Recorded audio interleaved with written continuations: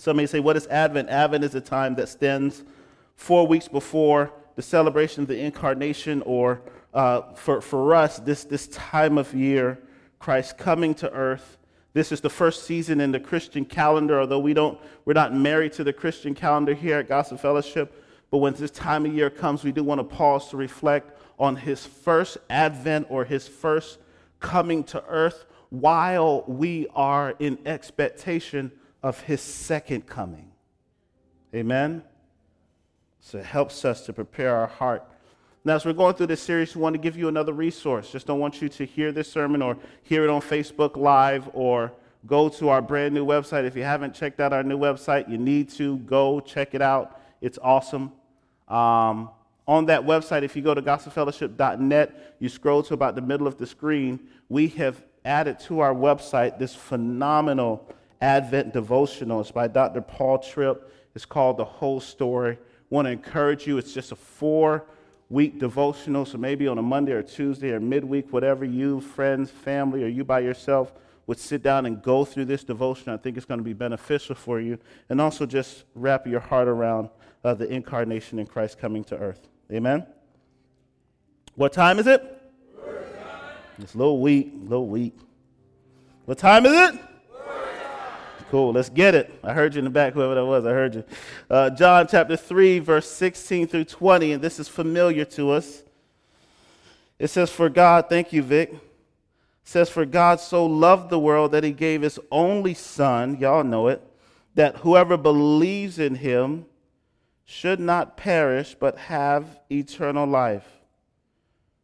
For God did not send his son into the world to condemn the world, but in order that the world might be saved through him, through Jesus. Whoever believes in him is not condemned, but whoever does not believe is condemned already, because he has not believed in the name of the only Son of God. Verse 19. And this is the judgment, that light has come into the world, and the people love the darkness rather than light, because their works were evil. For everyone who does wicked things hates the light and does not come to the light, lest his work should be exposed. But whoever does what is true comes to the light, so that it may be clearly seen that his works have been carried out in God. I also want to draw to your attention, John chapter 17, verse 24 says this,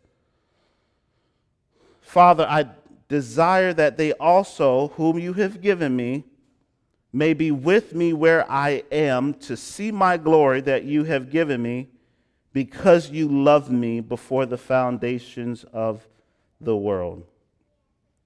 I want to talk to you about 3 things this morning. Number 1, I want to talk to you about a time of wonder, or that's the title, A Time of Wonder.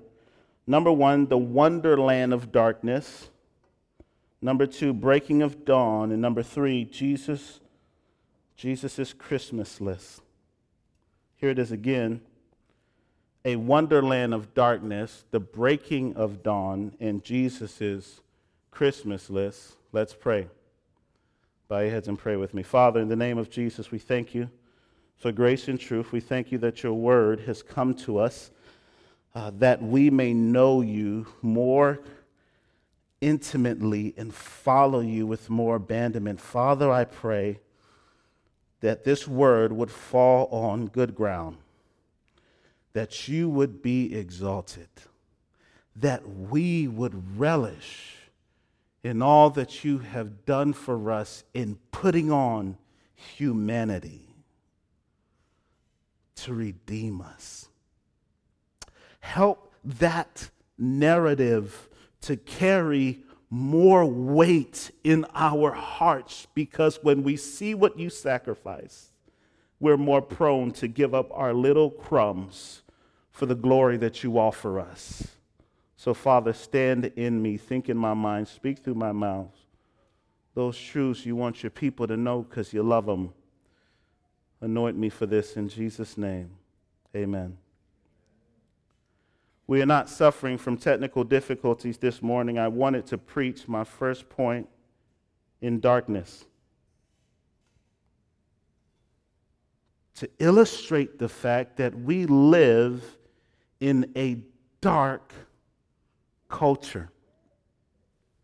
You see, when we underestimate the light that Christ offers, we're more prone to minimize how great of a salvation he's done. Old folks used to say it this way: the Lord has brought me from a mighty, mighty, mighty long way. I may not be what I want to be, but I thank God I'm not who I used to be. So from a personal perspective, God has done heavy lifting in our lives and has shined the light of his salvation on us. But here's the truth: we sit still in the dark. Many of us, we have come to know Jesus, who is light. The Bible says in God is light, and in him there is no variance or shadow of turning. Like you see shadows here today, there's no shadows in him. As a matter of fact, beloved, if you come to see him face to face in heaven, you would understand there is no light bulb in heaven. There's no spotlights. There's no sun in heaven. The scripture tells us he will be the light that lights up all of eternity. There is no darkness in him at all. But when you and I, when we minimize how much he has done, we tend to forget how far God has brought us from. And this starts in Genesis chapter 3 in the fall, when man and woman choose their own way against what God has said. We see darkness come into this world. And this darkness is still lingering. We see this in violence that's happening all around us. We see this in injustice. But we had a brother that was playing basketball just recently on the court, and a guy comes up out of nowhere, part of this little Mexican gang from Lake Worth, and he just shoots a guy right there on the court as brothers from this church are playing basketball. He just shoots this guy. This guy ends up a few hours later or so dying in front of one of the brothers from this church. And the brother told me last night what he saw was this guy, life leaving his body and stating, I just feel dizzy and dizzy and dizzy, until it was too late and he was gone.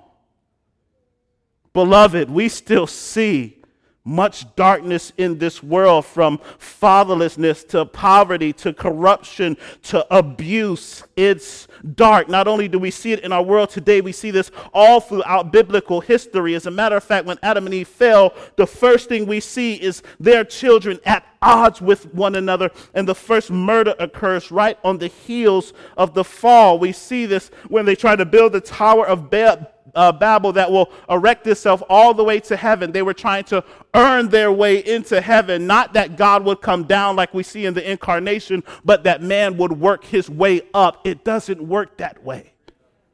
Not only do we see it there, we see God trying to establish his covenantal relationship with Abraham through faith, and he raises up Abraham, but Abraham has issues. And then, okay, maybe Isaac would do it, but Isaac has his own issues and struggle. Okay, maybe Isaac's sons Jacob can carry on the lineage and be this person that redeems the family, but he can't do it either.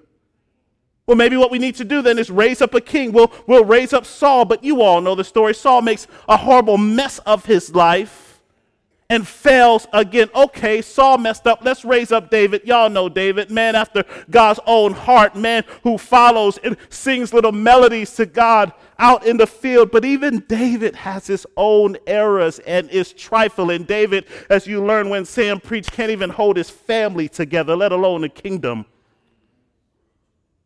When we see how prevalent this darkness is, our mouths should be watering for the one.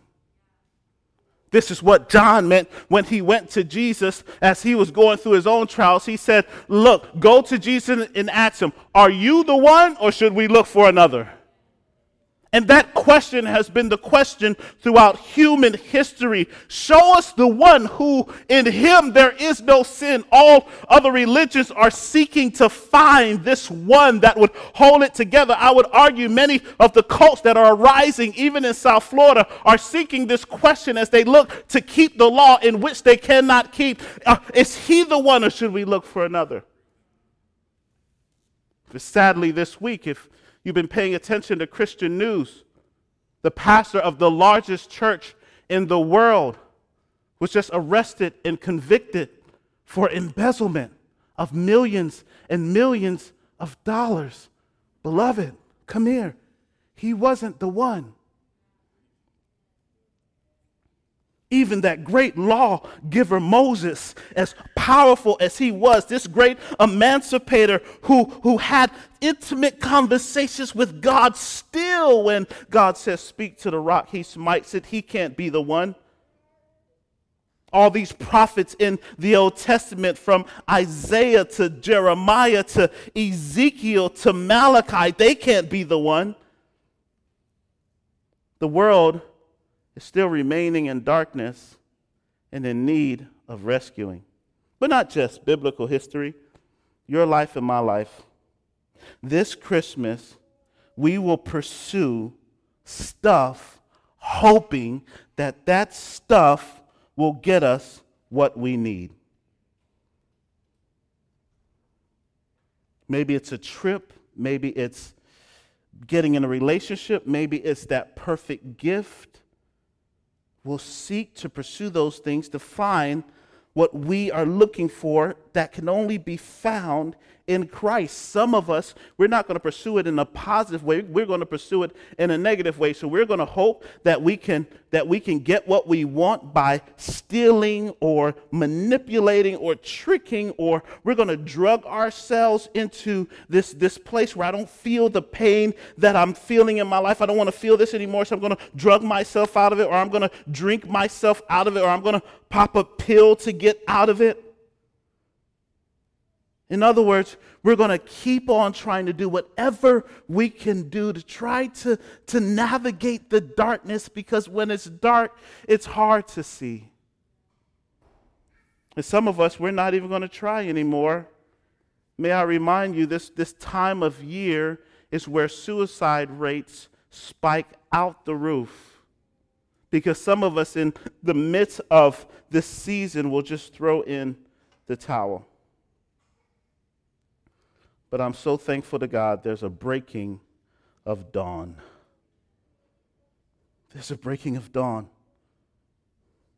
There's good news for us. There's good news for us, amen? You guys can hit the lights. Some of y'all are like, oh, thank the Lord. Was anybody bothered by that darkness? Brings a sense of I'm not sure, I can't see. Brings a sense of a loss of control, a loss of clarity. Some of you all were fighting through to try to see me as I was talking. Beloved, that's what sin has done to us. So this morning, I just wanted us just for a moment to feel a bit of that tension, but I don't need to create it because you feel it already. Thanks be to God, though, there is a breaking of dawn. I love what Isaiah chapter 9, verse 2 says. It says this: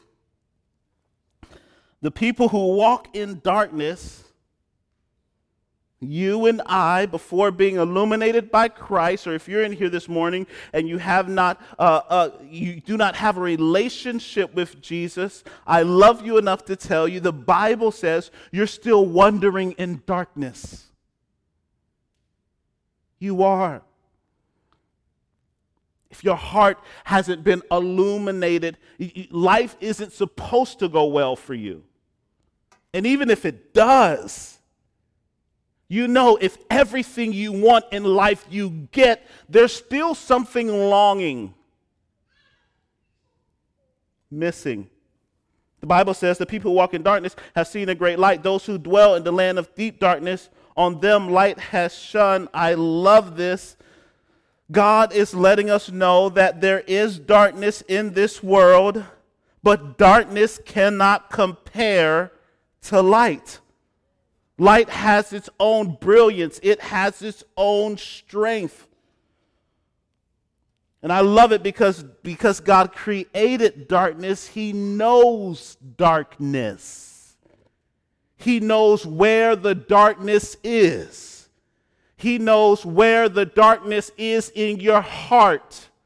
He sees that place that he wants, but your will is fighting against what he desires for that area of your life, and he knows right where that area is. And he knows if your will succumb to his, the illumination that he gives will not only be transformative to you, but it would bring you, watch this, Jesus joy. We sometimes want to run past joy for moments of happiness that are fleeting. They're here today and gone tomorrow. God's more interested in lasting joy because he knows where the darkness is. He knows what's in the dark. He knows how dark the darkness is. And unlike my 4-year-old, he is not afraid of the dark. I don't know what it is with kids. Some adults in here are afraid of the dark, aren't y'all? Tell the truth. If you're afraid of the dark, just slip your hand, be bold, say that's okay. Come on, praise God, praise God. A couple of y'all. But God isn't. God isn't. What's amazing as we keep going through Isaiah chapter 9 is not only does God bring light to illuminate our lives, illuminate this world with his coming. The Bible then goes on to say in verse 5, "For unto us a child is born, and to us a son is given."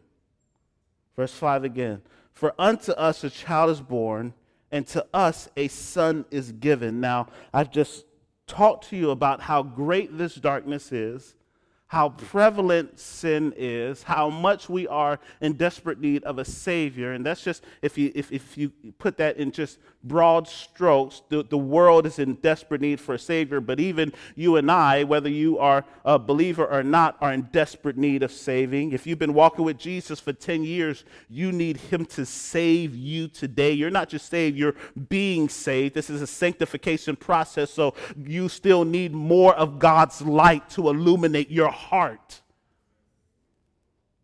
And if that much work has to be done, we're waiting for how God is going to answer this. And here's what he says for his answer. Verse 5, "For unto us a child is born, and unto us a son is given." Here's what Jesus says. I'm putting the whole weight of eradicating darkness on an infant.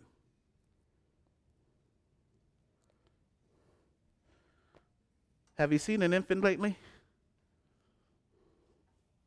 Not too impressive. At best, cute. Every infant is cute. It doesn't matter. Right? Every infant's cute. But to save the world, to eliminate darkness, to call me out of whatever life I had, an infant can call someone who lives a promiscuous life into a heterosexual monogamous relationship. An infant can call someone that just has a lying spirit that has been lying for their entire time, can transform them into being a person that declares truth. An infant can take someone that is passive and won't have a conversation with anyone to be a person that stands on a stage to proclaim the truth of his gospel. An infant can carry that kind of transformation. The struggle that I'm having right now in my body as it relates to my health, your answer for that, an infant? The challenge that I'm having in my finances, the issues in my marriage, the problem with humanity, your solution, God, is an infant. This just brings to light what Pastor David was talking about last week, the paradox of the kingdom of God. Here's what that means. He does not come the way you think he should come. Which means I have to leave room in my prayer for God to do it a different way. Can I just shock you a little bit? What if the thing you've been doing for the past 5 years is not what he's calling you to do with your life? What if this job you think you're going to retire at is just a stepping stone to something else that you have no idea about?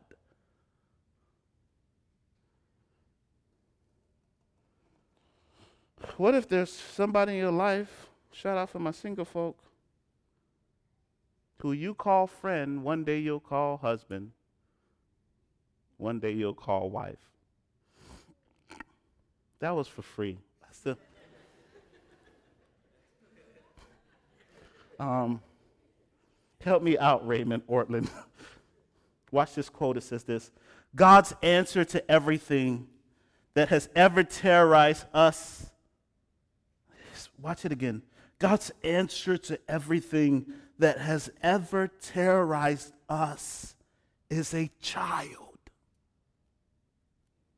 The power of God is so far superior to the Assyrians and all the big shots of this world that he can defeat them by coming as a... God said, I don't got to pull out my big guns for this.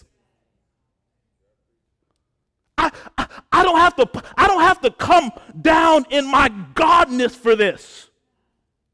The thing that's terrorizing you, God says, I don't have to step off my throne and show up as God the Father for this. This is how powerful. Listen, when you see the incarnation, it is literally him flexing how strong he is to us. The thing that has haunted you, whatever it is, for your whole life, he says, I'll send a baby. That's the answer. His solution. It is a demonstration of God showing his strength in weakness. Some of y'all this week have come out of yourself. Some of y'all have laid your religion down. Some of you all have said, I got to respond to this. I have to show this person this. I have to stick up for myself here. I got to do what I got to do here. I got to take matters into my... Jesus says, I don't operate that way. You want to see strength? You want to see toughness? You want to see power? It's not found in a boisterous demonstration of your wit. It's found in the humility of this infant. Beloved, what is he teaching you through this? Some of us, we're challenged because God ain't come the way we thought he would come. Somebody this morning came to church thinking this: I thought I would be blank by now. You fill it in. I thought I would have blank by now. I thought my ministry would have done this by now. I thought I would have led this many to Christ by now. I thought a city would have been in whatever that is for you. Could it be? Yeah, that a part of his plan says, yep, not your way, not going to do that. Could it be that when you pray, he says, no, I got a better plan? And that his better plan not just satisfies his purpose for your life, but is the avenue of joy for you. Could it be your prayers would lead you to horrific pain and suffering and agony? Whew. Could it be that when you are praying, you are literally praying for your own destruction? And for him to grant that request would be foolish, and it would be something that an absentee father does. And God is not an absentee father. He is a father that is deeply in love with you, and because of that, he doesn't always give you what you want, but he, in his grace and wisdom, gives you exactly what you need. And for somebody this morning, the no of the Advent was exactly what you needed. You needed to understand, not as smart as I thought I was. I thought I could figure this out, but I guess I can't. I thought I could work my way out of anything, but I can't work my... So, the surrender, the tap out of Advent is God saying, I know better. It is what Mary experienced when they tapped on doors, but the guy said, there's no room in the end. But God knew better. He does not always come when you want him. I love what Tim Keller says about this. He says, you cannot judge God on your calendar. God may appear to be slow, but he never forgets his promises. He may seem to be working very slowly or even to be forgetting his promises, but when his promises come true, and they will, I think I can say that a little bit better than Tim. Listen, Tim is way smarter than me, but I don't think he can say it like this if you ever heard Tim talk. But when his promises come true, and they will, yeah, I could say that like that, come true, they always burst, hear this, they burst the banks of what you could imagine.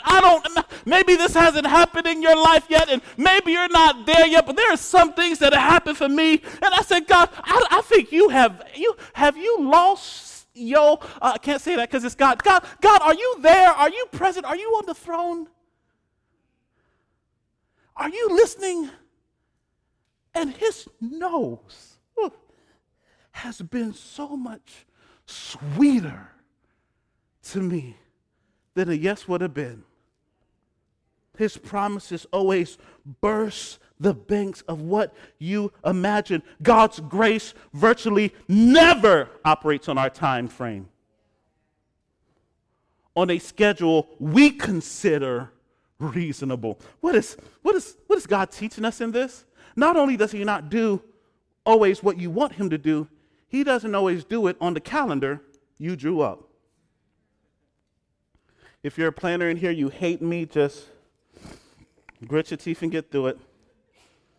So what does this mean for us? Here's one word that I think the Advent points us to: patience.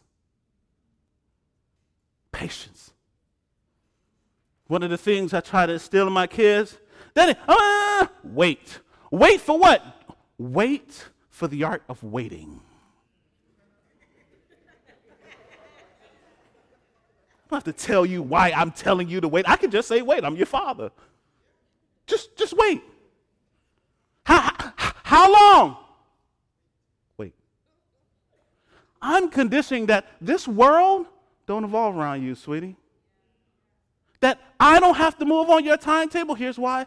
Because God don't move on your timetable. And if I give you everything you want, I am doing a disservice to you and hindering your relationship with God, because you would think fathers just give you what you want.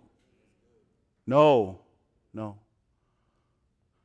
The Advent reminds us we have to patiently wait. Those that wait on the Lord, he shall renew their strength. They shall mount up with wings as an eagle. They shall walk and not be weary, run and not faint. We must learn in the Advent season patience. I'm trying to shed a few pounds.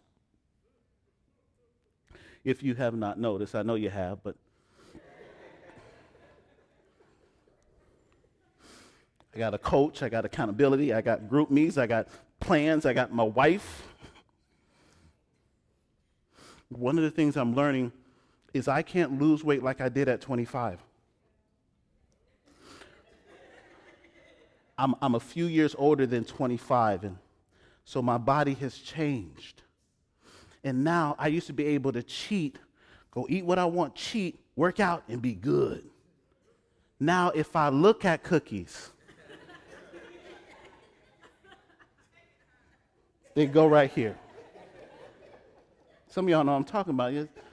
See, for all y'all little metabolism people, cover y'all ears. I'm not doing y'all right now. Yeah, that's for the birds, man. Like, nah, I ain't. But for people that, if we hear, you know what I mean? If you smell stuff, it's like you just feel the weight.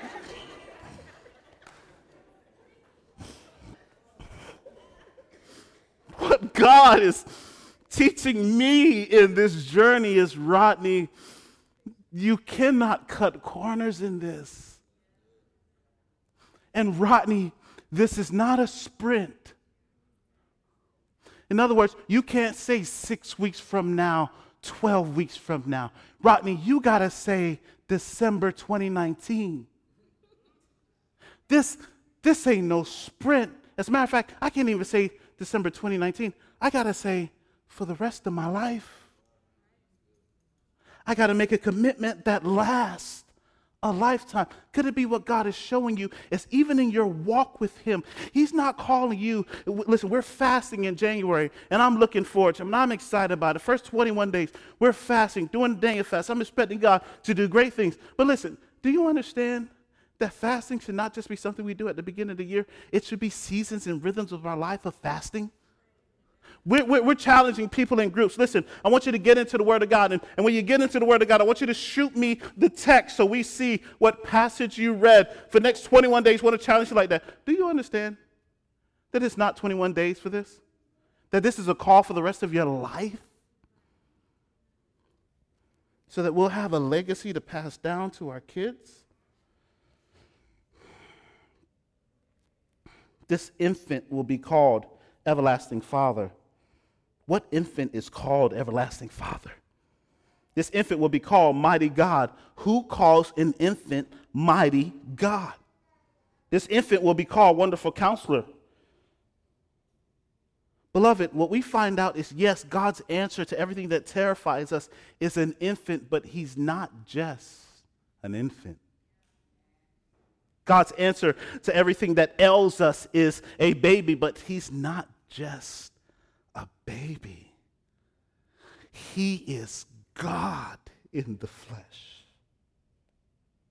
This infant is the Savior of the whole world. This infant is the answer to Genesis chapter 3, verse 15, when he says, I will put enmity between you and the woman, between your offspring and her offspring. When he says, he shall bruise your head and you shall bruise his heel, it means that this infant that is just a baby in some manger will rise up and crush the head of the enemy, but the enemy will bruise his heel, meaning his death on the cross, but it would only be temporary.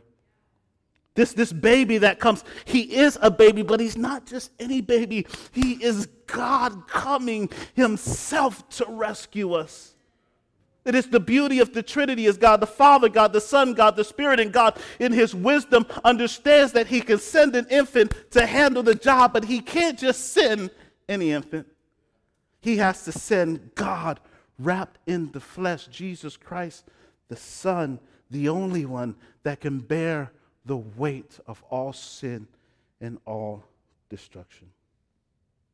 As we close, Christmas is about Jesus. Make no mistake about it. It's Jesus's day, season, year, life.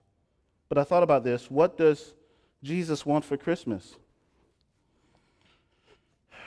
Maybe you've made your list and you're checking it twice. Maybe you're wanting somebody to be Santa to bring you what you want. I don't know. But I want to talk about what Jesus wants for Christmas. In John chapter 17, we get a quick snapshot of maybe what Jesus would want. Definitely he wants this.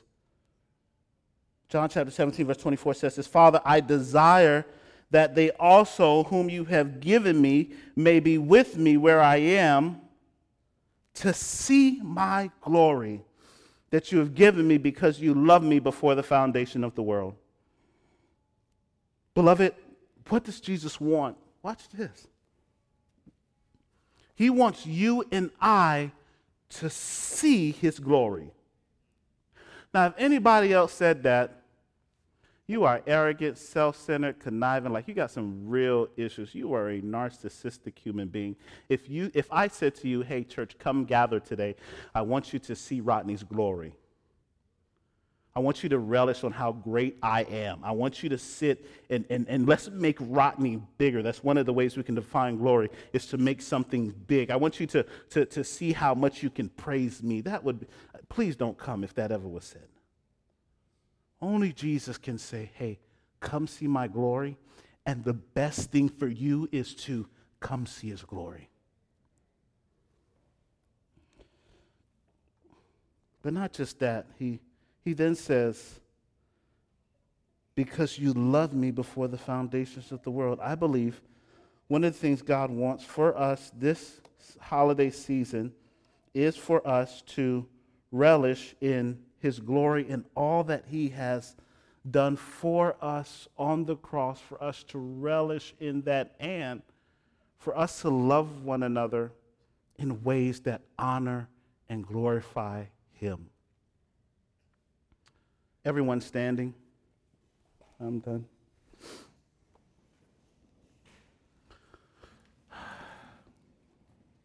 Prayer team, come. If you're here this morning, and it could have been something that was said in worship, it could have been something that was said in the prayer, it could have been something that was said in the preaching and proclamation of this word.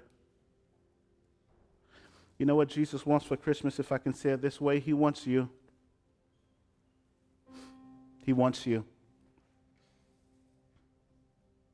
For some of you, you've been walking with Jesus for a while, and man, the first couple of years of you walking with Jesus was intimate and was amazing, and you were learning, and maybe you had a great community around you at that time. You're just being spurred on to good works, and now it seems like life has happened. You've wandered away. What does he want? He wants you. He wants you to come to him so he can show you how big he is. How big he is. Maybe you're struggling in this relationship. This morning he wants to show you, I'm bigger than the relationship. You're struggling financially. You're trying to think, man, how is Christmas is coming up, and man, I want to get people gifts, but I'm looking at my account, and I just don't know. Beloved, this Christmas, he's bigger than your account.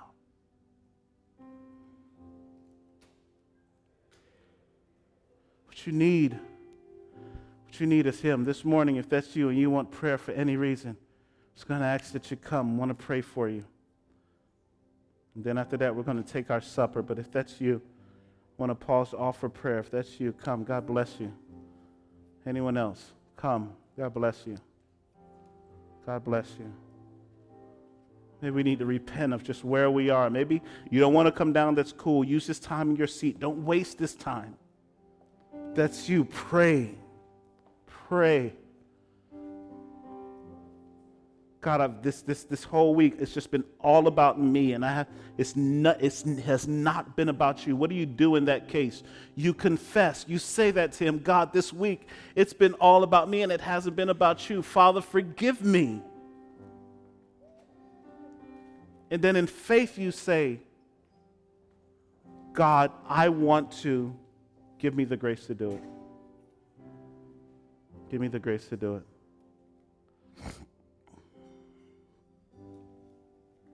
Amen.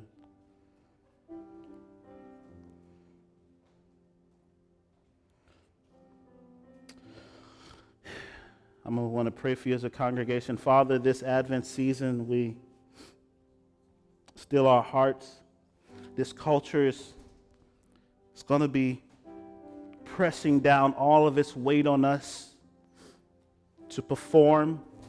There's nothing wrong with giving gifts and stuff like that, but Father, there's going to be this pressure to do. I pray first that we rest in who we are as beloved sons and daughters, fully accepted by God because of what Christ has done on the cross, because of him coming and putting on this flesh suit. So Father, we pray for your people, God. Would you strengthen? Would you encourage? Would you, God, bind them together in your love? God, your love for you and the love for one another. God, bind them together in this love. God, I pray for conversations that are going to happen around Christmas gatherings and Christmas parties and gatherings with friends, Lord God. I just pray for those conversations. Father, would you give them boldness to let other people know, or even other believers to remind them of what this season is about. I pray for boldness to share the good gospel of Jesus Christ as you open doors. I pray for wide doors this season. Help them not to miss it. Help me not to miss it. Call us to that, I pray. In Jesus' name. In Jesus' name. Put your hands together. Come on, give Jesus praise. Come on, give Jesus praise. Hallelujah.